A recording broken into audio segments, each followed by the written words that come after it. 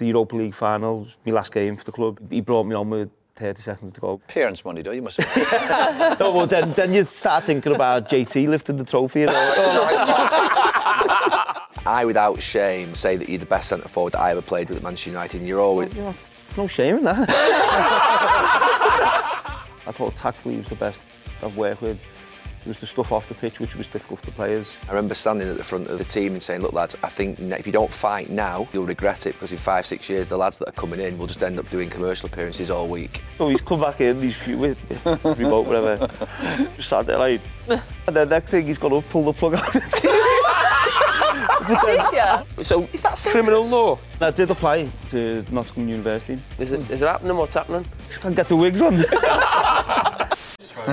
I know, but that's a positive, I'd say. What strokes the letters? Honest to God, what is going on with you? Do you know what? How do you go into a shop and buy that? Yeah. It's beautiful, this. What is it? Did you pay for that? Absolutely. John, me in a white T-shirt is not... I mean, you've never seen me in a white That's T-shirt. probably too loose now, it's just going to fall. Do you think that's a look? That's not a look, is it? Carol, what have you got in your bag that you brought from London? Do you want to go will you get my jacket? I think, is a white T-shirt all right? Nice jacket up. Get my jacket, it's just... It's not an obvious choice for me, a white T-shirt, for obvious reasons. All them gym sessions paying off. It was white.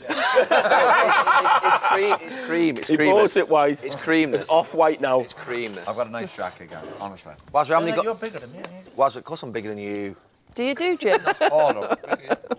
Do you do gym? Wazza, how many Running. goals did you score for United? Do you run? 253. Or just walk? More. Do you? You're in good shape, to be fair, for walking. Well, that could work. It's just the thing is if it fits me. Hey, that's better, isn't it? Sure. Yeah, that looks nice. Right, there we go. I'm open to offers, Nev, if you... What, tell them what your nickname... What do you used to call me? Thank you. Remember? Teabag. No, not teabag, you idiot. You got a cute line of them. You've already got yours. Loas! Loas! No, what the fuck's Loas? Chunk. Oh, Chunk. Chunk. Wazza, I love the documentary, the clean one with the... oh, it was amazing, that. Honestly. Eh?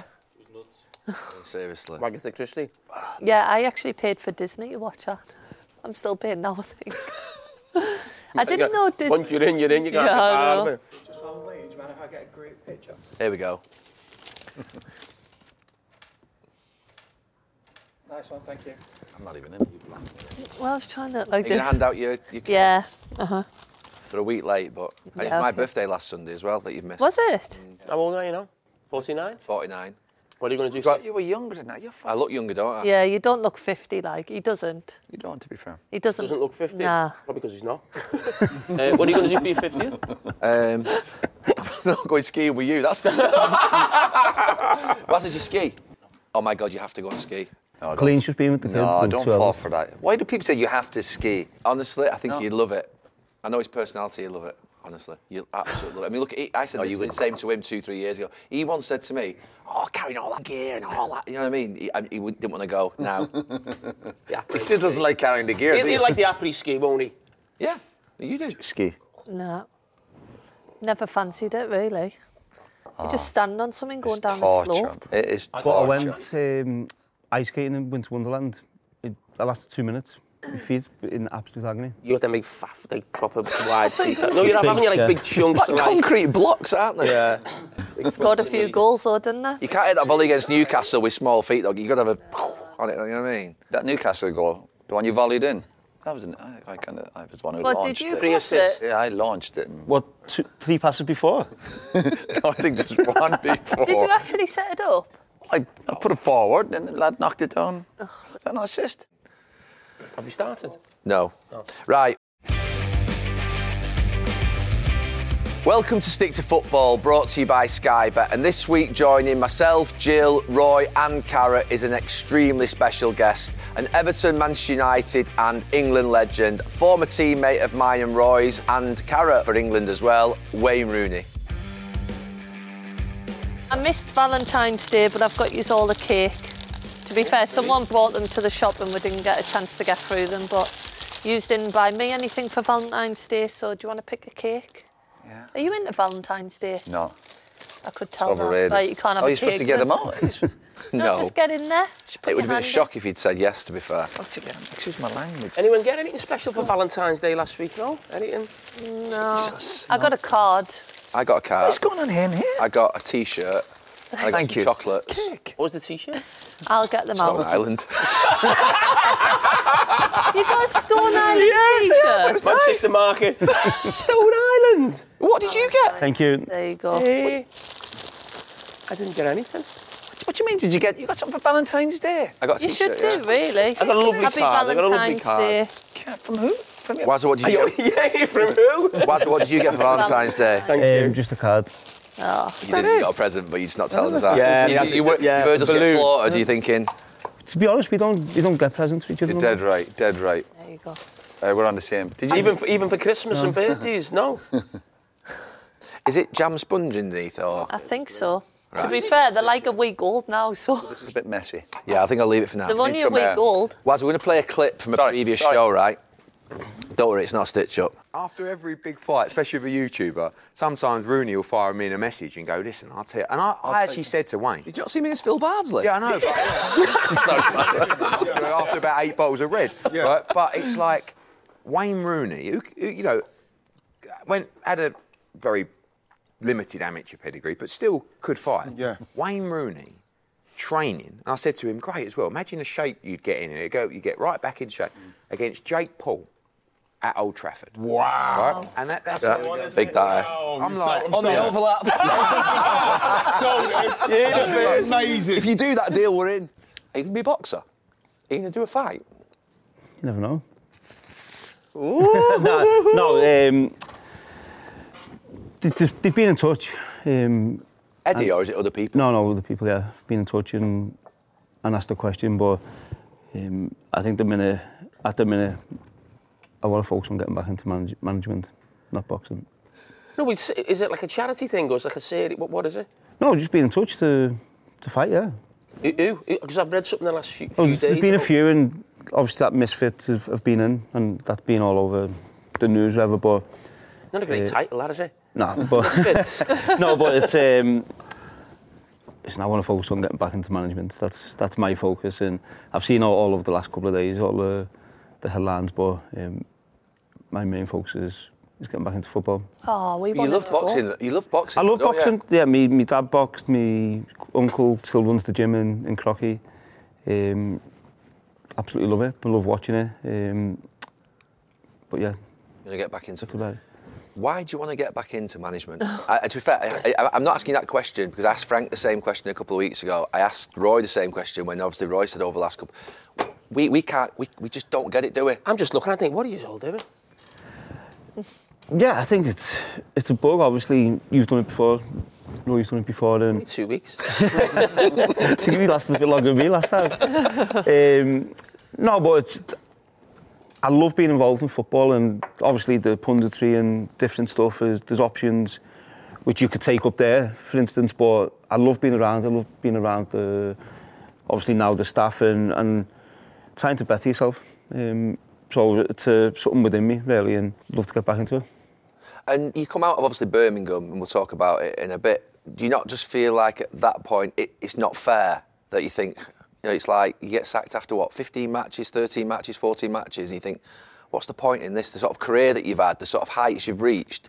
You don't feel like, why am I putting my life and reputation in the hands of what would be owners who are going to be desperate? And I'm an owner who has been desperate in the past myself. Yeah, no, I think it's football, innit? And I think the main thing for me is to completely, and for me it's easy to do, to cut out what I've done as a player and focus, and you're almost starting again as a manager. I'm not going back to me as a player thinking that's going to, you know, help me. Of course, the experience I've had will help a bit, but I'm right at the bottom from a managerial point of view, and I want to work my way up. That's I'm not relying on what I've done as a player to get me into places where I shouldn't be.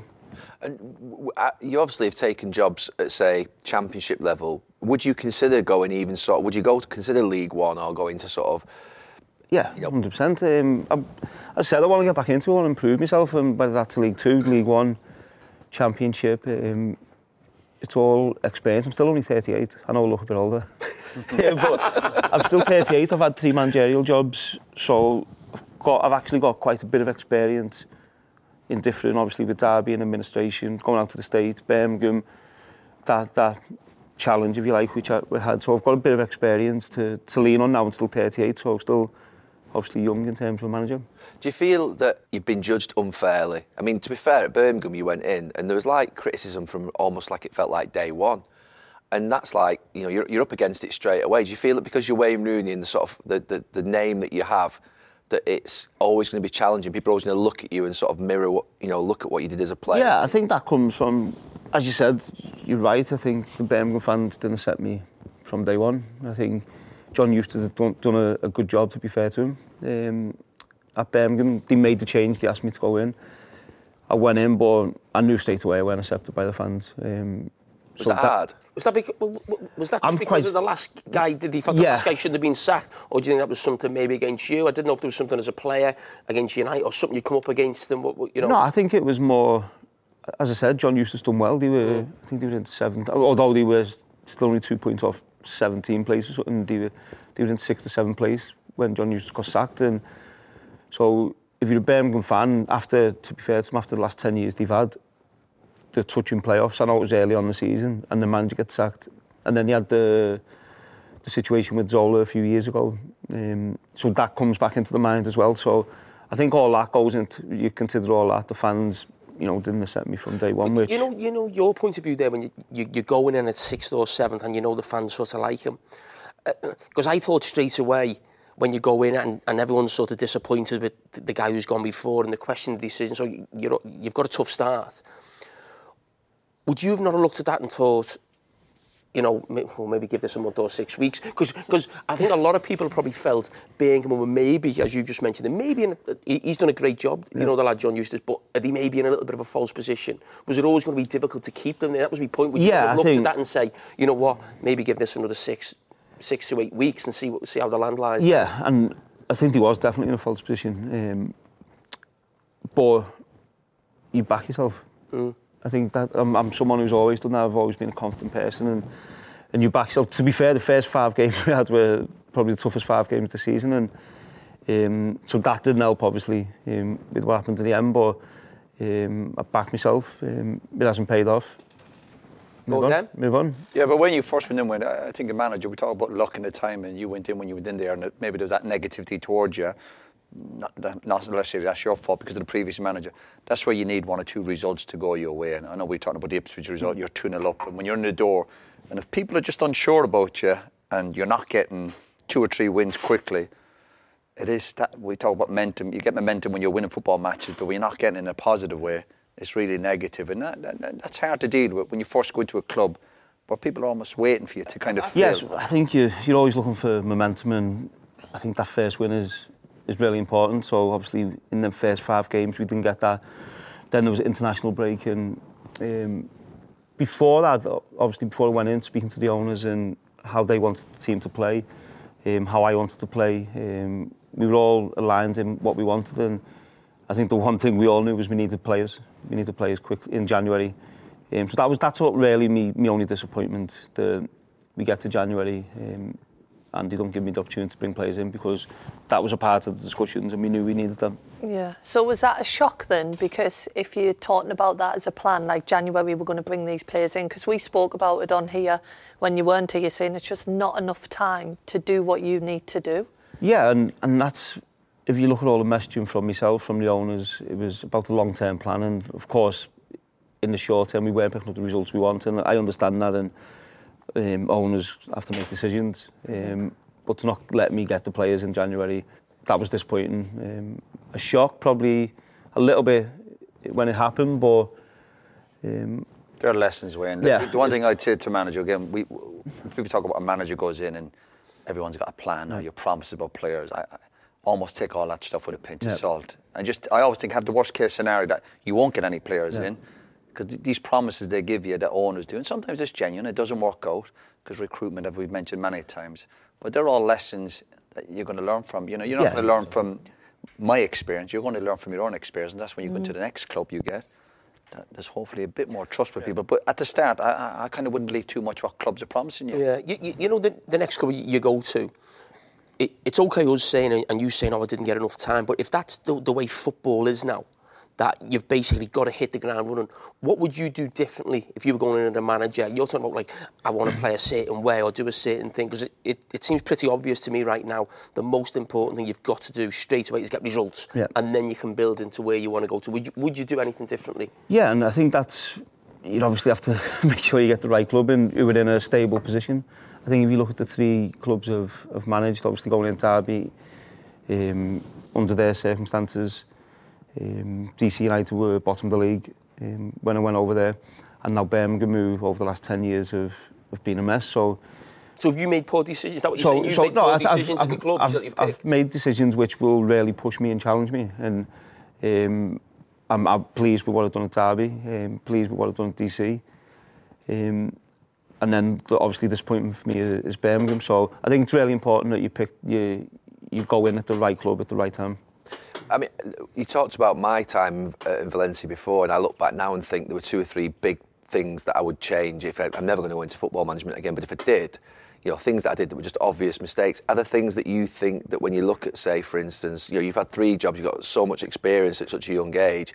What are the things that you are picking up and thinking, right, I need to change that next time? Yeah, I think you probably need to be a bit more commanding when you first go in, if you like, with the owners, and more demanding and ruthless, mate. Yeah, I think that's because there was a few decisions which I let slide past me, which obviously it's the club's decisions in the end, and that's fine, whether that's having a coach pushed onto you or whether that's, you know, recruitment, whatever that is. I think being a lot stronger and saying, listen, if we're going to do it, it needs to be my way. But sometimes I think there's certain people you might want with you. I think you're never going to get your own way. You're not going to bring clubs who you might have gone into Derby. They're going to say you can bring in a few staff, but you're not going to get 10 or 15. It's not like Pep or any of these managers. But I definitely think you have 2 or 3 people in mind going, I am taking these 2 or 3 people. Who else is at the club, wherever might be coming or going. I think they're the decisions you got to stick to. 2 or 3 people you trust around you. Might be a fitness coach, a goalkeeper coach, an assistant. I think that's where you really be strong when you first go in and go. And if that's not happening, I think you have to be prepared, because managers get desperate and they go in and go, you can only take 1 staff with you or whatever. But I think if you have 3 or 4 people, you go, if you're not entertaining these, I'm not even having a discussion about a contract. Yeah, we had that. I took a couple of my coaches from DC, and obviously they're all discussions we had, and I was strong on that. But then, obviously, I think I ended up with probably one coach too many. Right. Yeah. Okay. What were your strengths like as a manager? Because I remember talking to you just before you got the job, and I was like, the way you spoke, like, really passionately about kind of how to manage people, the older players compared to the younger ones. Do you think from playing the game, that's like your strength, like managing like people as well as the players? I think understanding every player is different. Every player has different issues, different strengths and weaknesses, and I think really one of my strengths is understanding that and getting to really find that out quickly.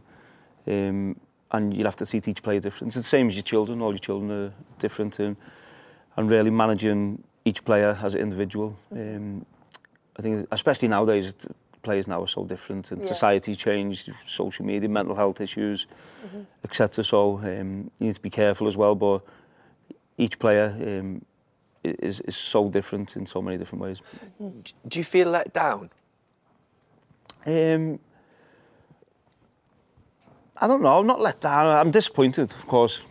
Disappointed, and you take a hit. Yeah. But it's how you come back from that, I think. And I thought the owner was fantastic. So there's been a lot of great managers out there over the years, and loads of evidence, who've had difficult 2 or 3 or 4 jobs, and then they just find the right club for them. Yeah. You know, Simone's always the one at Atletico Madrid. You look at his track record and listen, 5 or 6 jobs, or you go, listen, touch and go, then he finds a club that will suit. You're on about going to Birmingham, for example. Sometimes your personality might work with a certain fan base. It can be. Unless you're winning week in, week out. I know we're all there to win football matches, but you got to find that club that fits your personality. You need that and you're connection. up and running, Wayne. You're up and running.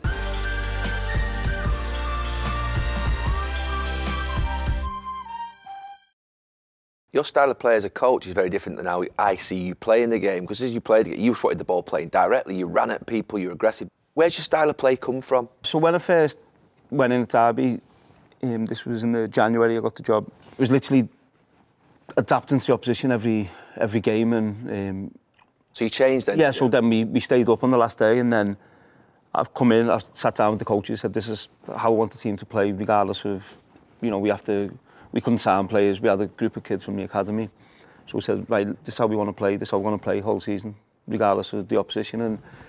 And then I got a few players in. So I had Curtis Davis and Phil Jagielka, centre-back. And I'm asking them to get up to the halfway line. The two of them looked at me like, you're crazy. But to be fair, they done it and they were brilliant. And as much as in my career, I hate goalkeepers. Always have. I thought there was going to be a follow-on there. That's every night you play. Just hate goalkeepers. But goalkeeper's the most important player. In how you want to play. And it's mad. And the keeper had Derby, we brought in, Ryan Alsop, was brilliant. Calms everything down, and he was almost a playmaker. So we play a 2-3-5. Whether your fullbacks come inside or whatever, or your fullbacks go high and wide, depending on your personnel. But I say, where's that come from? Because it's your football career. If you think about how you played at United, or even with England, even with Everton, you know, the clubs that you played at, it was always more of a. We were always direct. We were always getting the ball forward quickly. You didn't overplay at the back or anything like that. And I saw clips of you playing at Birmingham where the centre backs were getting it really deep off the goalkeeper. Where's that come from? Is that the influence of Pep, or is it something? I think the way the game's gone, it's changed. It's not the same. I watched one of our games back, actually against Liverpool, from about 15 years ago, and the difference in how the game was played then to how it is now was massive. So I think you just have to move it in. You look at, obviously, for me, the best manager's Pep, and you look at how he adapts. You know, how they're playing now is not the same as what they were playing 4 years ago. He keeps making these subtle changes, and then you see everyone trying to do the same. So I think it's important to have your own principles and your own ideas of what you want to do, and that's what I tried to take in. I've done a Derby, DC, and tried to Birmingham, but unfortunately he didn't have a Rooney though, did he? You're saying that's how he played, but he didn't have him up front, else he might have been trying to give the ball to them. No, He's but saying his principles as a player, but. Yeah, I'm just thinking in terms of how it arrives, because to be fair, I got lost completely when I went over there 4 months. I changed literally every 10 minutes. I lost faith in what I was trying to do from the beginning. You changed from 4-3-3 to 3 at the back to 4-4-2 to a narrow 4-4-2, and you end up changing, then the players lose faith with you because I wasn't getting results. And to be fair, I wish I'd just stayed with how I was playing at the very beginning. At least it was one message. One big thing, just last question on management. Would your next job, a big thing, be to go in at the start of a season so you've got a pre-season with the players? Because obviously when you went in, you haven't got time to develop anything different. I went in mid-season at DC as well, and that was difficult. Then you get to the start of the pre-season, wherever you bring players in. We actually got some really good players in there. Ben Teke, Lewis O'Brien, Matty Click. Got some good players in there. And then obviously at Birmingham going in, as you did. Mid-season, it's not ideal, but yeah, I think the next one I definitely want to go in at the start. Right, going back to your playing career, obviously, you know, a couple of us played with you. 253 goals for Manchester United, and I without shame and without any hesitation, say that you're the best centre forward that I ever played with at Manchester United, and you're always. Well, there's no shame in that. No, but you have no, but it's fair, was it? You have these what would be, you have these sort of Cantona fans. You have these sort of, you know, you're fans of other players over the years that you think. But I, without hesitation, say you're the best centre forward that I ever played with, without a shadow of a doubt. Do you feel that that's? Do you feel like your career at Manchester United is respected as much as it should be? Yeah, I didn't play football for people to say he's this or this. I played to try and win trophies, and I loved my time. I obviously had a couple of moments there with the manager and the fans, obviously, when I had to leave at that certain time, but I just wanted to play football, so I never look back and think I was a striker or, you know, a wide player, number 10 midfielder. I just wanted to be on the ball and play and enjoy it. That was the main thing, and I loved my time there, 13 years at United, and yeah, people like Van Nistelrooy or Cantona, Sahar, whatever, they're all top players. Even though you're the top goal scorer for Man United, and Kane is for England now, but you were for England, do you class yourself as a goal scorer? I wouldn't say I was a natural goal scorer, no. I just wanted to get the ball. That was something I think it was years gone But I think Glenn Hoddle said that about someone. I think it might have been Michael Owen. And he got a lot of criticism for it because how can you say that when you've got those numbers? But actually, it's a compliment, isn't it? It's not that you can't score goals, it's that you can do so much more than just score goals. Yeah, I think if I was more selfish as well, and I potentially could have scored a lot more goals, but I just wanted to play. I wanted to. The amount of times, you have midfielders tell me to go away, or Alex Ferguson used to always say to me, you need to stay up front. Remember Louis van Gaal when he come in? Well, I've said it, I thought tactically he was the best I've worked with. There was the stuff off the pitch which was difficult for the players in how he worked, but I remember him coming in saying he wants his centre forwards to have 15, 20 touches a game. I was thinking... That's Haaland, though, yeah, isn't it? Yeah. It's exactly what Haaland does. I think, he had a Bayern Munich done in, and he'd score 1 goal, 2 goals a game, and I always wanted to play and enjoy the game. Yeah. You dropped into midfield though, didn't you, a bit later on? And your game intelligence was... Did you enjoy that? Because you were getting on the ball so much. Not many strikers could do that, I get the impression you didn't like listening to managers. No, but I think it's... Playing in midfield for me was easier than playing up top in the end. Was it? Up top, you obviously need the intensity and the high-speed run. Yeah. And you can use your experience. Obviously, when I was a bit older, you can use your experience and sit in and pick up space and whatever to play in midfield. So it was a lot easier physically for me to play in midfield. Really? I weren't like Roy was, box to box. I was in midfield and I'd stay in there. So yeah. The boss would, to be fair, when you used to drift out to the left, remember when you used to drift out to the left, and then he would go, if you moved too much from the centre, he would go mad at you at times. When he for that, he wanted you more central up front. Yeah, but then he goes and plays me on the left and ball plays me on the right, and so he can't have it both ways either. No, but yeah, and I get it. Listen, I get it. You go from Van Nistelrooy, who was actually, you'll know, was a better player than he gets credit for as well. I thought he was a good footballer. And he worked within the 18. Yeah, but he'd stayed there, so you go from him playing there, then me going there, and as you said, drifting out wide. Or so that I think that's the thing with Rashford now when he's played as a forward. The hardest thing for me to learn was the patience of staying there. That was the hardest thing to... I think Jesus is like that at Arsenal as well. I say that quite often about him. He hasn't got the patience just to stay there and actually beat. Yeah, I think for young players now, that's probably the hardest thing for them to learn. You said something there about you'd always have you as sort of the main centre forward. Did you feel like you get enough acclaim? And I go back to sort of you and Ronaldo almost coming through at the same sort of similar age. How did you feel about, you're talking about the Ferguson putting you on the left, almost feel like you're playing for him? So you're talking about, I could have scored more goals if I was more selfish. Those times in big European games, it felt like, well, OK, he's not going to work as hard as Wayne, so we'll leave him at centre forward and you'll have to play wide. Yeah, but then he'd win you the game. Yeah, so I think...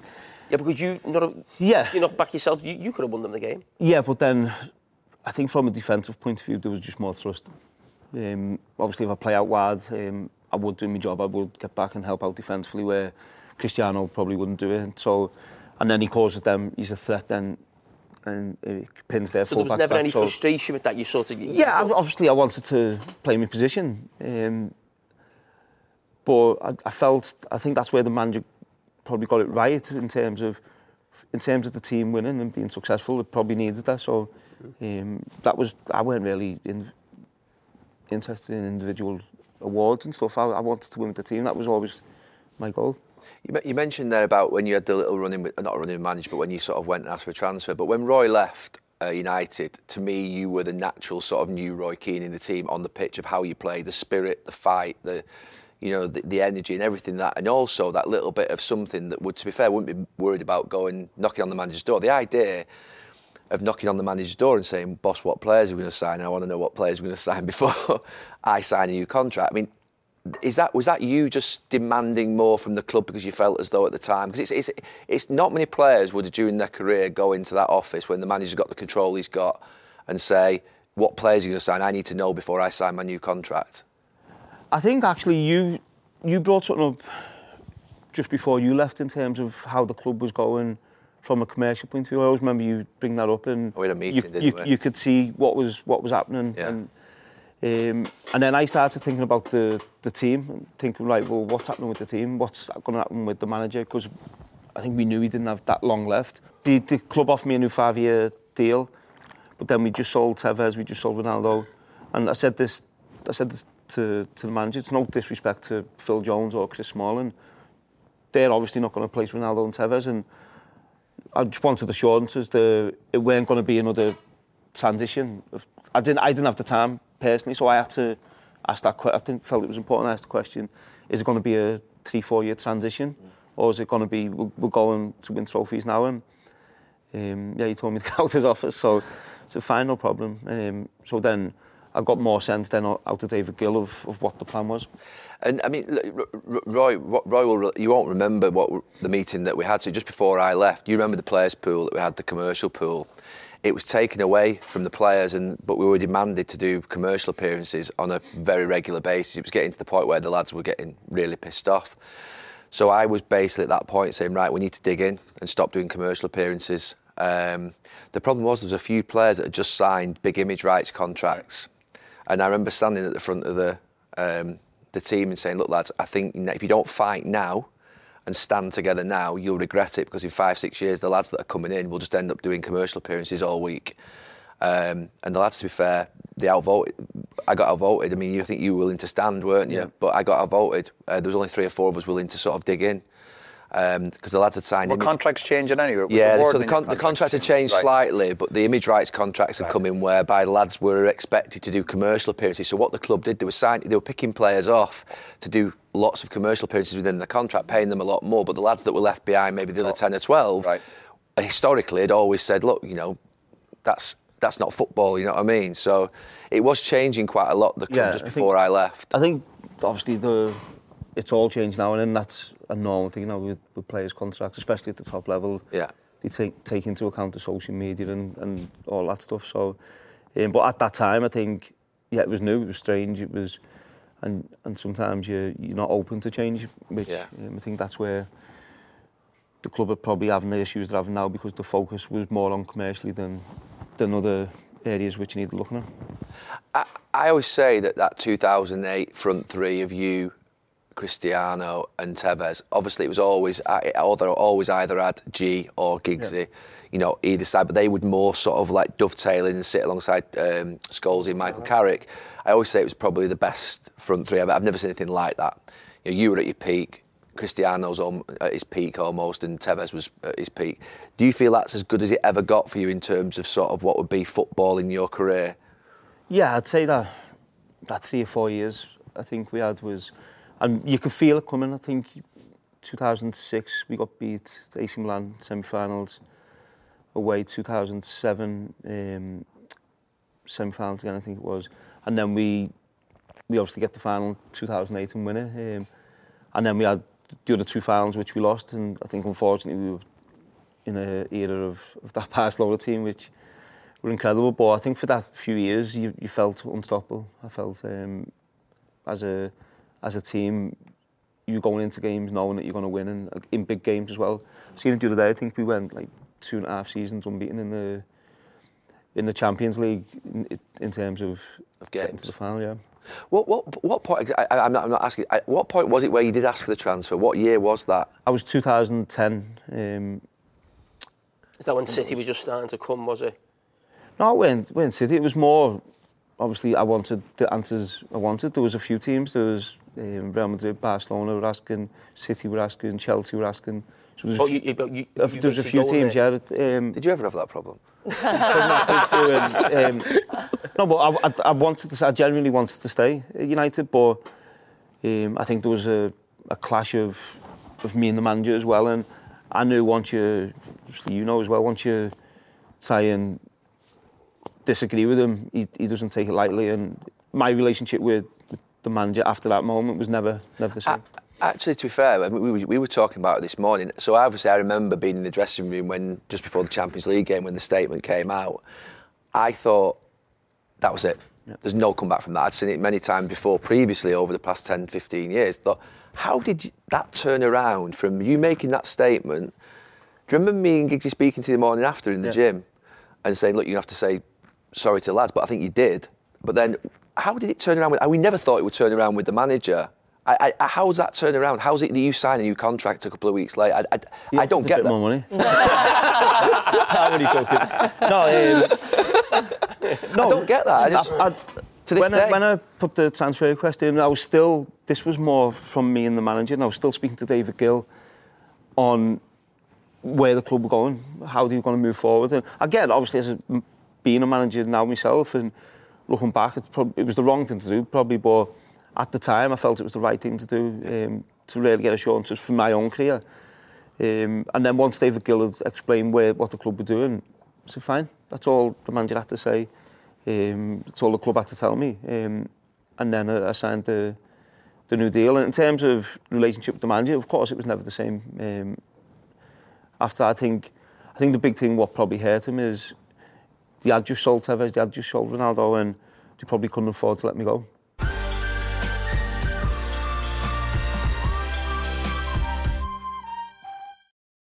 Moving on to the sort of post-Sir Alex Ferguson period, because obviously you played under David Moyes and then under Louis van Gaal predominantly. What was the big change? I mean, obviously we know what the big change was, but just talk to us about that period. Firstly, David Moyes and how it was, because obviously you knew David Moyes, you had a relationship with him. What happened in that period when Sir Alex left?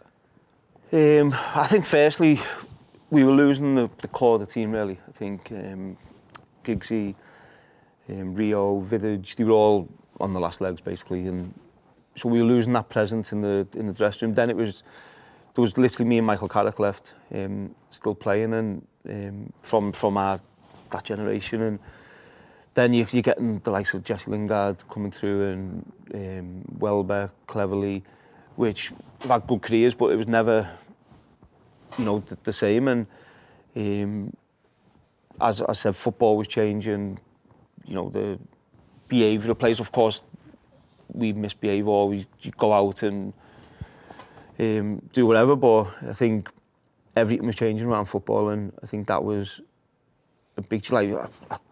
Coming in, I always remember after the Liverpool game when we got beaten, David Moyes. Lads are coming in dancing the next day around the dressing room with the hip-hop music on. I remember taking the music out and then, but you could try and control it as much as possible, but in the was end... that the Jesse Lingard clip that was on social media? It was actually... That was another one after I'd gone. So they didn't listen to you? So, but you look at it and you just think it's... So the players didn't embrace David Moyes, you're thinking, Wayne? Did they give him a chance? No. Or, no, they never gave him a chance? I think it was always going to be difficult for him, and I know David from when he was at Everton, and he wasn't the same as when he was at Everton, so I think he, obviously, it was a massive change for him as well, and so I don't think he probably done as well as he would have liked, but I also think there was a lack of, from the more senior players, just weren't having him, and that was very difficult for him. I always remember David Moyes saying privately to me, so I can't remember when I saw him after, he said it felt like almost like the dad had left the house and the stepdad was coming in and trying to instruct the children, and basically the children were just never having sort of that message from... It was just different. But it's sad when a manager never gets a chance, you know what I mean? Yeah, I agree. Moyes really hands-on, like in everything, in terms of what way the bus goes to the game and stuff like that. On the training pitch, he's really hands-on, so that was a big difference for the players as well, in terms of obviously the managers. Some days you mightn't see him on the training pitch and whatever, where that was a big change as well. When you talk about that, it sounds like you were almost, you're the leads in the dressing room there, you're almost sort of fighting for the manager. You want to try and get the lads involved. And it takes me back to sort of Roy Hodgson at Liverpool, in that I was, as I think I've said before, I never played for a manager, I played for the club. So you want Roy to do well because it means the club are doing well. But once a dressing room and not having the manager, 2 or 3 years can't turn it round. It's okay the other way when there's maybe 4 or 5 in the dressing room and not having the manager, but the majority, and you drag them along with you. Yeah.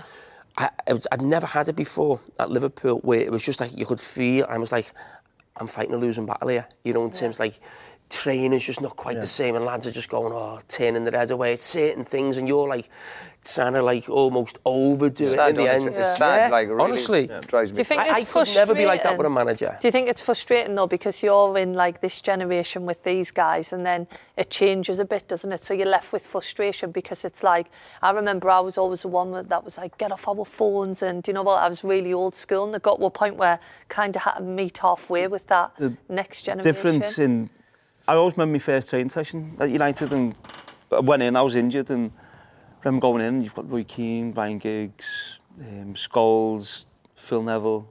But no, you've got all these players who I grew up watching, and I remember thinking, going into Scouts, thinking, I need to impress these, not the manager. When the manager, I need to impress these. I always remember my first session, like how intense it was, the difference to what it was at Everton, and tackling and stuff. And then I go back towards the end, and as I say, that generation changed, society changed. The difference in the sessions, you're getting told you need to stop training now because you've ran this much. And you're just like going on. But that's obviously the way the game went, so it was completely different. I always used to say at the Sports Scientist, could you do the session without this little GPS? And it'd be like as if the head would go, like just try and monitor, like all the lads. When he come in, Mourinho never used. Did he never use them? Never used it. He said he can see it with his eyes. Yeah, like the feel of the session. And then the only time you'd use it is when you were injured, come back with the physio. And you'd put it on the dog. You'd put it on the dog for you. Yeah, we know the game is changing, and players or whatever, to be mobile phones in dressing room. But when a manager goes in, that players wouldn't have the respect for a manager. Yeah. At least to give him a chance. Yeah. And listen, we've all fallen out with managers, but you certainly wouldn't. You would not train properly or not try for a manager. You might like his training methods, you might like his personality, but you wouldn't. This idea of down in tools and not trying for a manager. When I hear that, Roy, it baffles me, and I sometimes think, is it because I play for one team? I don't know. But I also think when you'd be arguing with lads, and not arguing, maybe discussing about, like, well, OK, I know you don't like, the training's not great, but if you don't train properly and you're not at it, you're not going to play as well on the Saturday. Why would you not want to play your absolute best? Figure out the managers. Why would you not ever want... I used to always play in a game and think, if I don't play well, I don't care who the manager is or we get beat, I'm going to go home and happy. So it doesn't matter who the manager is. I want to go home with that feeling that I've played well. But I think you're old school, and to be fair to you, you are old school, in how you played the game. But Gary, what does it... when no, what I mean old is, school? No, but you were... It's good school. What's old school? No, it is. What is old school? What does that mean? Having beliefs and you've been a pride. You know what it means? What I mean by that in terms of how he played, and I think you could be accused at times by... I remember the manager saying to you, you're working too much. Yeah, he did. He used to say to him, you're working too hard, you're running too much. You know what I mean? He'd be like... Well, I think when you say in old school, I think it's honesty and a willingness to work. I think, and too many times now you see with players who are not willing to do that. And you've got some great... The best team in the country, obviously Liverpool at the top, for me is Man City. They also work the hardest. Mm-hmm. And people, what young players now especially want to do is try and get to that level without putting the work in. Do you think, like, I always think, is Tommy Smith saying that when I was playing? It's always like the older players always look at the newer generation and go, oh, they weren't like us, or they... Do you know what I mean? Are we sounding like... No, but I go back to... Wayne's mentioned the part there. Manager's coming in, he's coming in, David Moyes going into Man United. The players, OK, the standard might have come down in terms of the brilliant players you've left. But you've players treating a manager who deserves respect, who's done really good stuff at Everton and going... Before he walks in the door, we're not having him. That's the bit I don't get. Whatever about David Moyes, I'm sure, done stuff and he looks back and goes, maybe I shouldn't have done that. I was trying too hard when I first went in, putting a marker down. You hear all the stories about chips and ketchup and all this rubbish. But before a manager walks in the door, for players to say, we're not having him. Just going on to Louis van Gaal, because you said before he's the best tactical coach you've ever seen. I can see that. I reflect on what I used to say about Louis van Gaal when I was watching United on telly. I found it really difficult watching Manchester United play. A lot of sideways passes along the back, even though I respected the way in which he got us playing, because he's probably the one manager since Sir Alex Ferguson that's implemented a style. Did you find that style, it was so different than how you'd played before, did you like that style? Because I struggled with it watching United in that way, and many fans did. Yeah, no, I thought, so when I say tactically, I thought defensively he had the set-up brilliant. Yeah. And we were difficult to play in from that point of view. In possession, I think that's where, for your more flair plays, like your Di Maria, that's why Di Maria struggles, because he wants you to stay in this area where it takes away that freedom of the attacking players. If you like, so that from that point of view, it was difficult to play in, and I remember he didn't want the midfield players crossing over, or so you had to almost play in this one area or whatever. So, but a good personality. Was he? Oh, I thought he was brilliant. Oh, yeah, hilarious, wasn't he? He was brilliant. Yeah, some stories on it, but obviously I can't say. But he was one. One story. But the players liked him. The players took to him. Yeah. Yeah, no, his methods were difficult. In how he worked and off the pitch, but I absolutely loved his training. Yeah. What was that? You mean the video lengths or something like that, or what were you talking about there in terms of what's off the pitch? You have to watch video, but it was every day was you finish training, then you'd have like 90 minutes after training finishes before you can have your food. Then you have your food. Each table goes up at a time. Then the staff table goes up last. And then you have to wait for him to finish his food, and he has a 3-course meal every day. It's in training every day. Every day. Then, Wow. When he finishes, he gets up and does a speech after every meal, and then you can leave. God. But then he'd say, "I want to speak to these 4 players individually," and then he'd do it in order of your seniority or whatever. So then you've got 4 players sat outside his office, going in one on Every day? So literally, you finish training, it's like another 4 hours of this. So I remember speaking to him saying, Louis, players are gone. Like you need to change it a little bit. It's getting beyond difficulty. He didn't, but then in the end, he come to me and asked how can he get the players back, basically, which it was probably a bit too late then. So you didn't take that at Birmingham? The King's eating his dinner at the end of the session? Oh, there was name tags. Was there? Yeah, on the staff table, name tags, yeah, like a wedding. He was a character though, wasn't he? Yeah, I used to love. I mean, you know, on a Friday when all the managers' interviews come in, I used to obviously I'd think I've got to see Van Gaal's in. He'd always say something mad. And what was the the Man United have like an awards thing at the end of the season. That when he's on the stage, he had a few bevies and he's screaming and shouting and that. Oh, I love Van Gaal. No, He was gone a week after that. I was sad when he went, I think, because you won the FA Cup final and then you got sacked that night. He knew before the FA Cup final he was gone. I think during the game his wife found out. Yeah. How? Don't know. His wife found out. Yeah, he knew before the game. Apparently. But to be fair to him, he knew. So after we won it, we had the party after the game, and he was always lively and bubbly, Louis, and he was there with his family. You could see he was down. He was staying away from everyone. So I went to speak to him, said, like, it was gutted, you're going to be going, but football, it's like try and enjoy tonight. We've won the cup, try and enjoy it and obviously move on from that. But he never really, and always remember, he knew he was getting sacked, but he hadn't been told. The next day he got us all down for breakfast and he gave all his plans out for the off-season and stuff like that. And so he stuck to his job right till the end. Oh. Mm-hmm. Yeah, it was strange actually. Cause look, at the time, I went to it. I got sacked by Valencia in the sort of March, April, and I went to a game at Old Trafford. I can't remember who it was against, and there was. They said there's 75,000, even though there's only there's about 55,000. Watch, it was a Tuesday night. I think it was Crystal Palace, and there was no one. The stadium was empty. And I thought that was more Palace than United. I thought, you know, like I know it sounds crazy, but the owners at that time, they'll have looked at the stadium, people not watching the football, and thought, we can't have this, we can't have people not coming. I thought he was in trouble that night.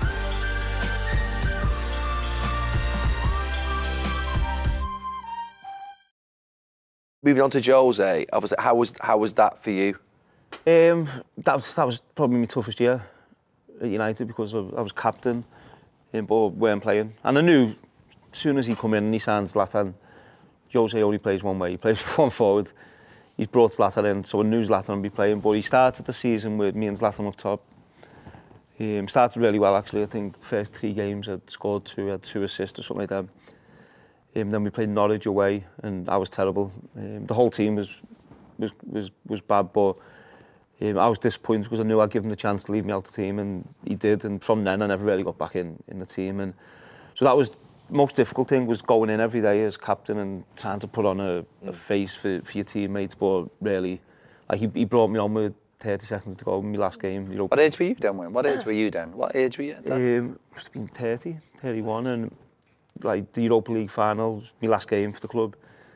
I was 30 seconds to go. He brought me on with 30 seconds to go. What was the score at that point?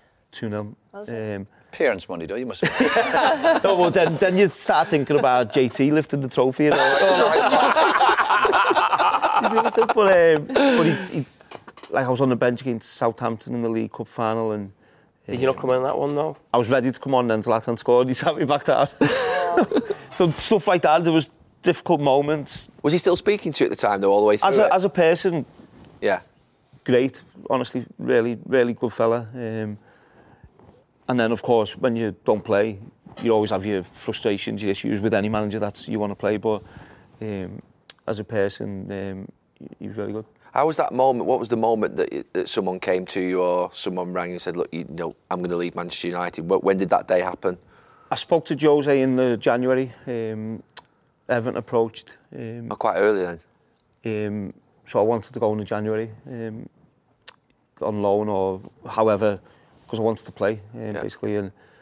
And to be fair to Jose, he said, listen, I'm going to need you for, might be for Europa League games. So can you stay till the end of the season? I promise you can leave at the end of the season. So I knew I was a support act for Zlatan, basically. And so I stayed till the end of the season, and he always stuck to it. It's hard though, that must have been hard. It was, as I said, it was horrible. It was frustrating, and you don't feel, because you're captain, you don't feel like you're contributing to... Yeah.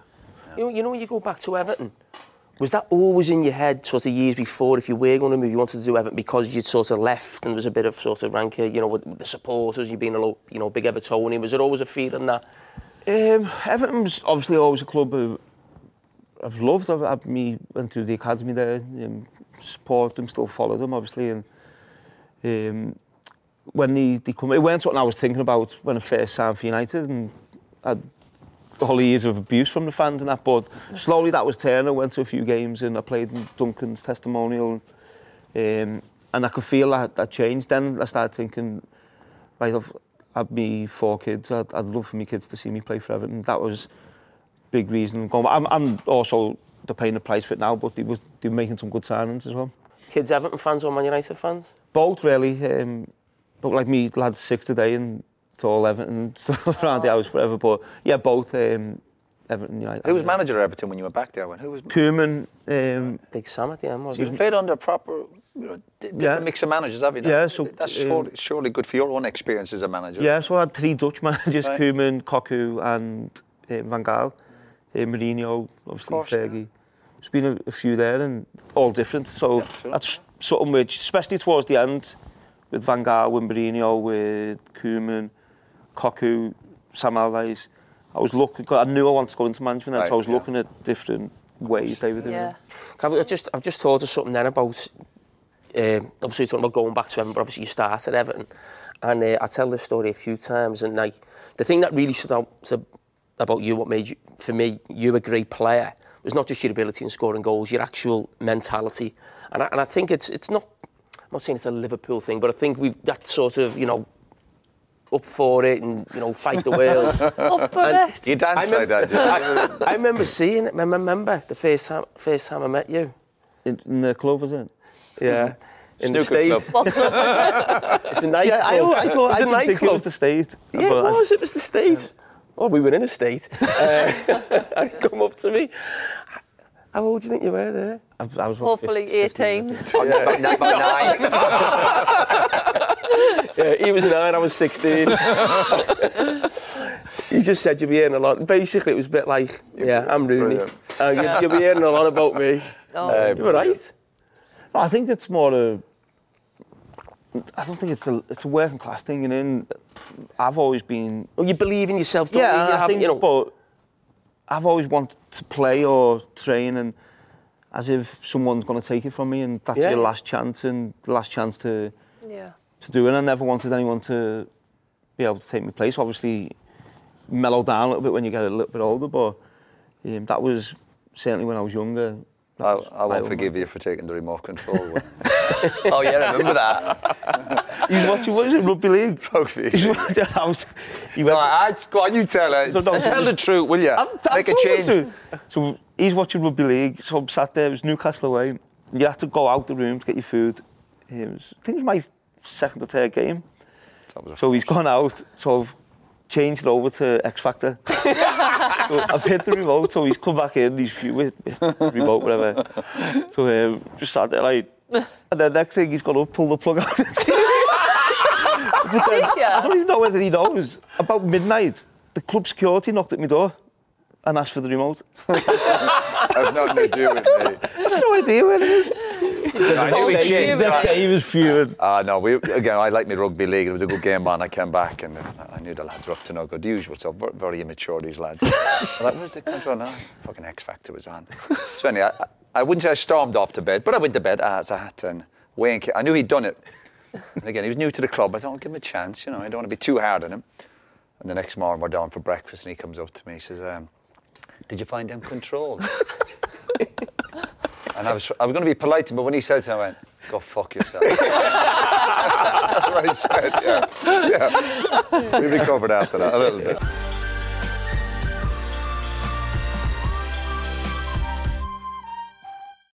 You speak about that confidence, obviously, that goal that you scored for Everton when you came on against Arsenal. Did you believe that you were ready for that level at that age? Yeah, I've said this a few times. When I went into train with Everton's first team, and this weren't being disrespectful. That means you're going to be disrespectful. I've said it a few times. I've honestly believed I was the best player in the team when I first went in. And there was age into him as well. We fighting relegation, we weren't the best team. But I felt I was the best player. And when I got in, started playing a few games, then I was playing for England.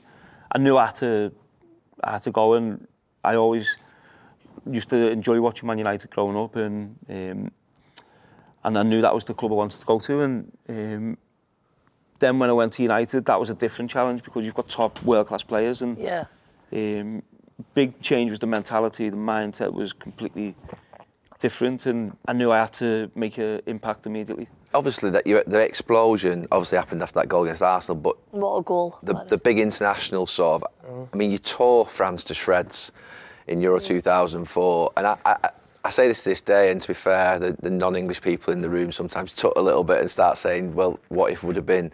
But I genuinely think if you hadn't got injured in that quarter-final against Portugal, England would have won. I genuinely think, you were at it. You're eating more than me. I genuinely think we would have won that. And I know your confidence is unbelievable back then. I mean, it still is now, but it was back then. It was frightening for a young player to see. I'd never seen anything like it in my life. Do you feel that we would have won that tournament if you'd have stayed fit?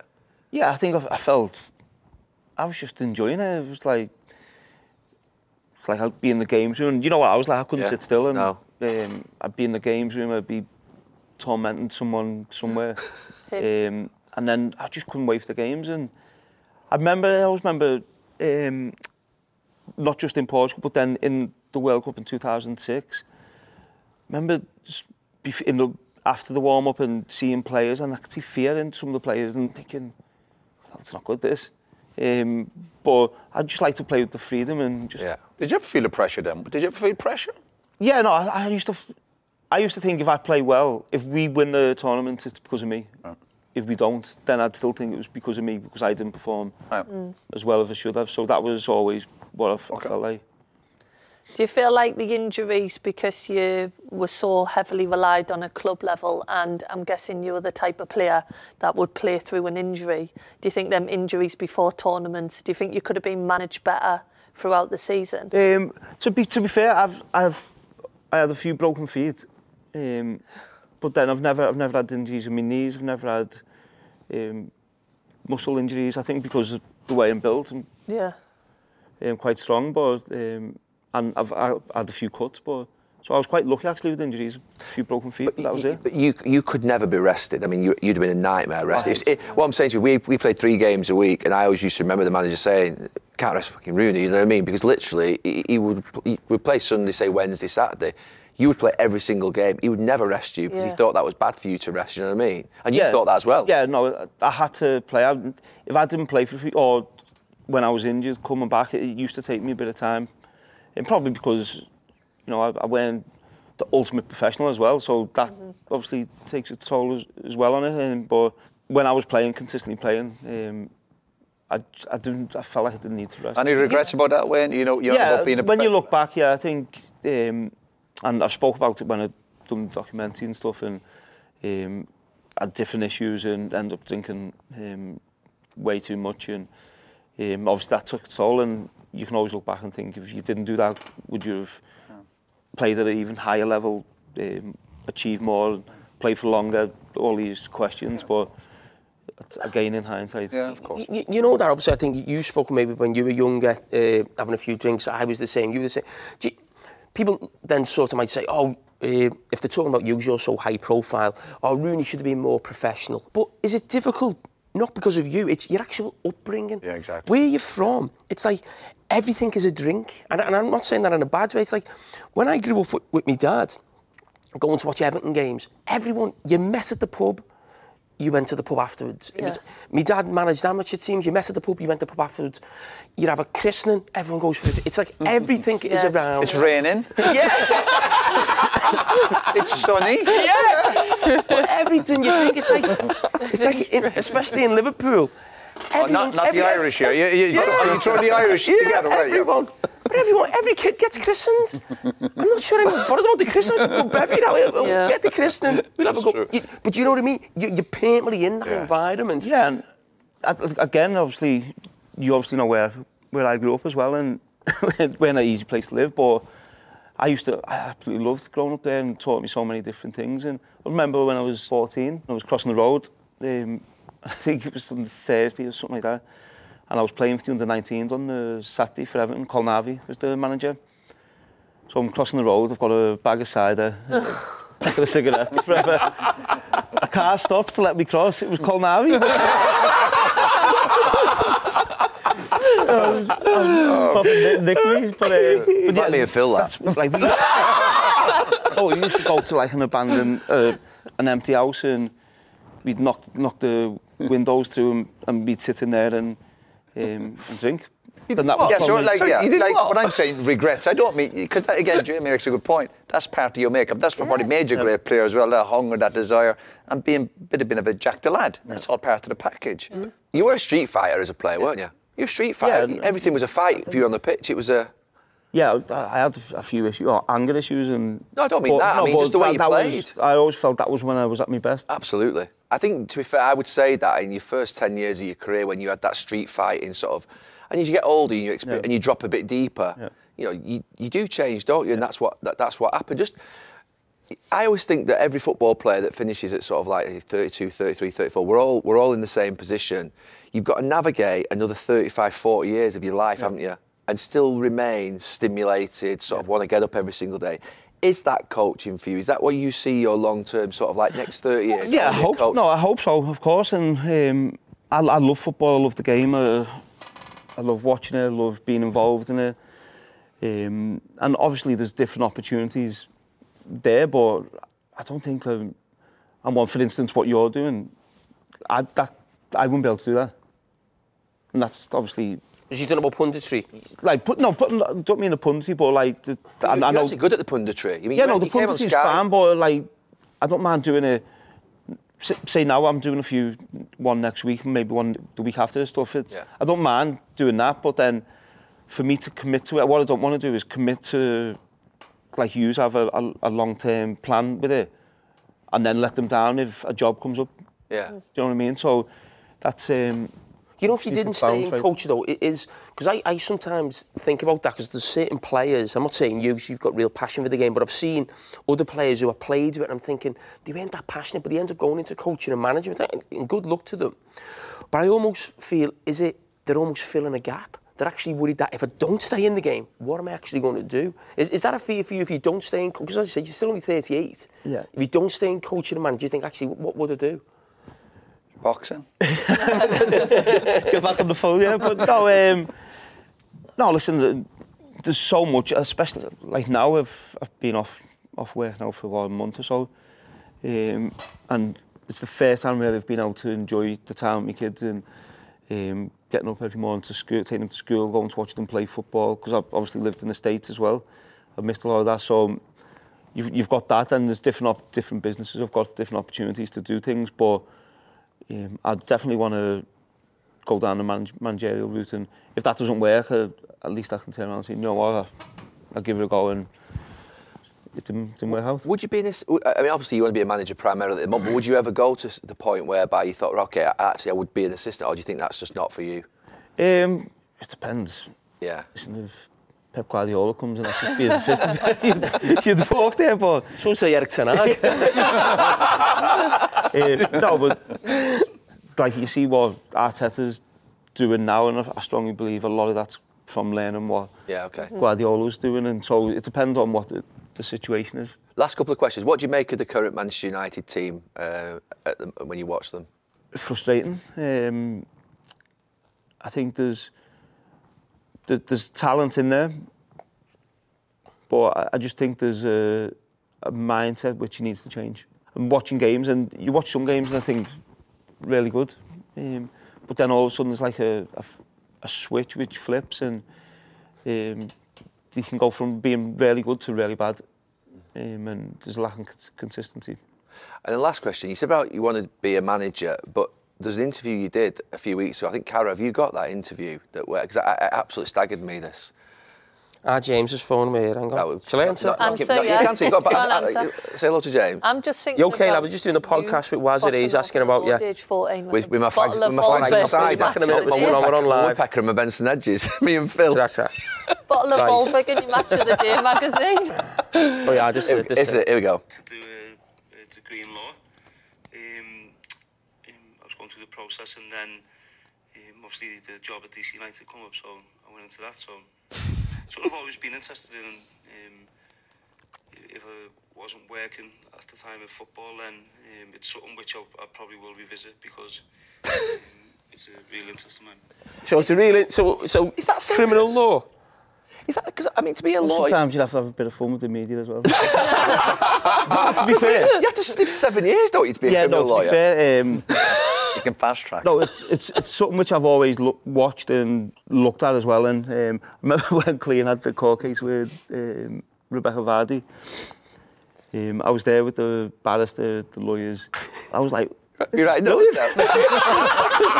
So I'm saying to the barrister, I'm saying, right, you need to ask this question. He was looking at me thinking, but... and then I did apply. It was to Nottingham University. I applied to go in and try and study. But then obviously I did go away. Yeah. Was that when you were at Derby? Yeah. So what I'm saying, you got the time now. Is it happening? What's happening? QC, is it? QC. I only want to do it because I can get the wigs on. That's absolutely amazing. Thank you for joining us. Brilliant, mate. Thank you. Brilliant. Cheers, brother. Thank you.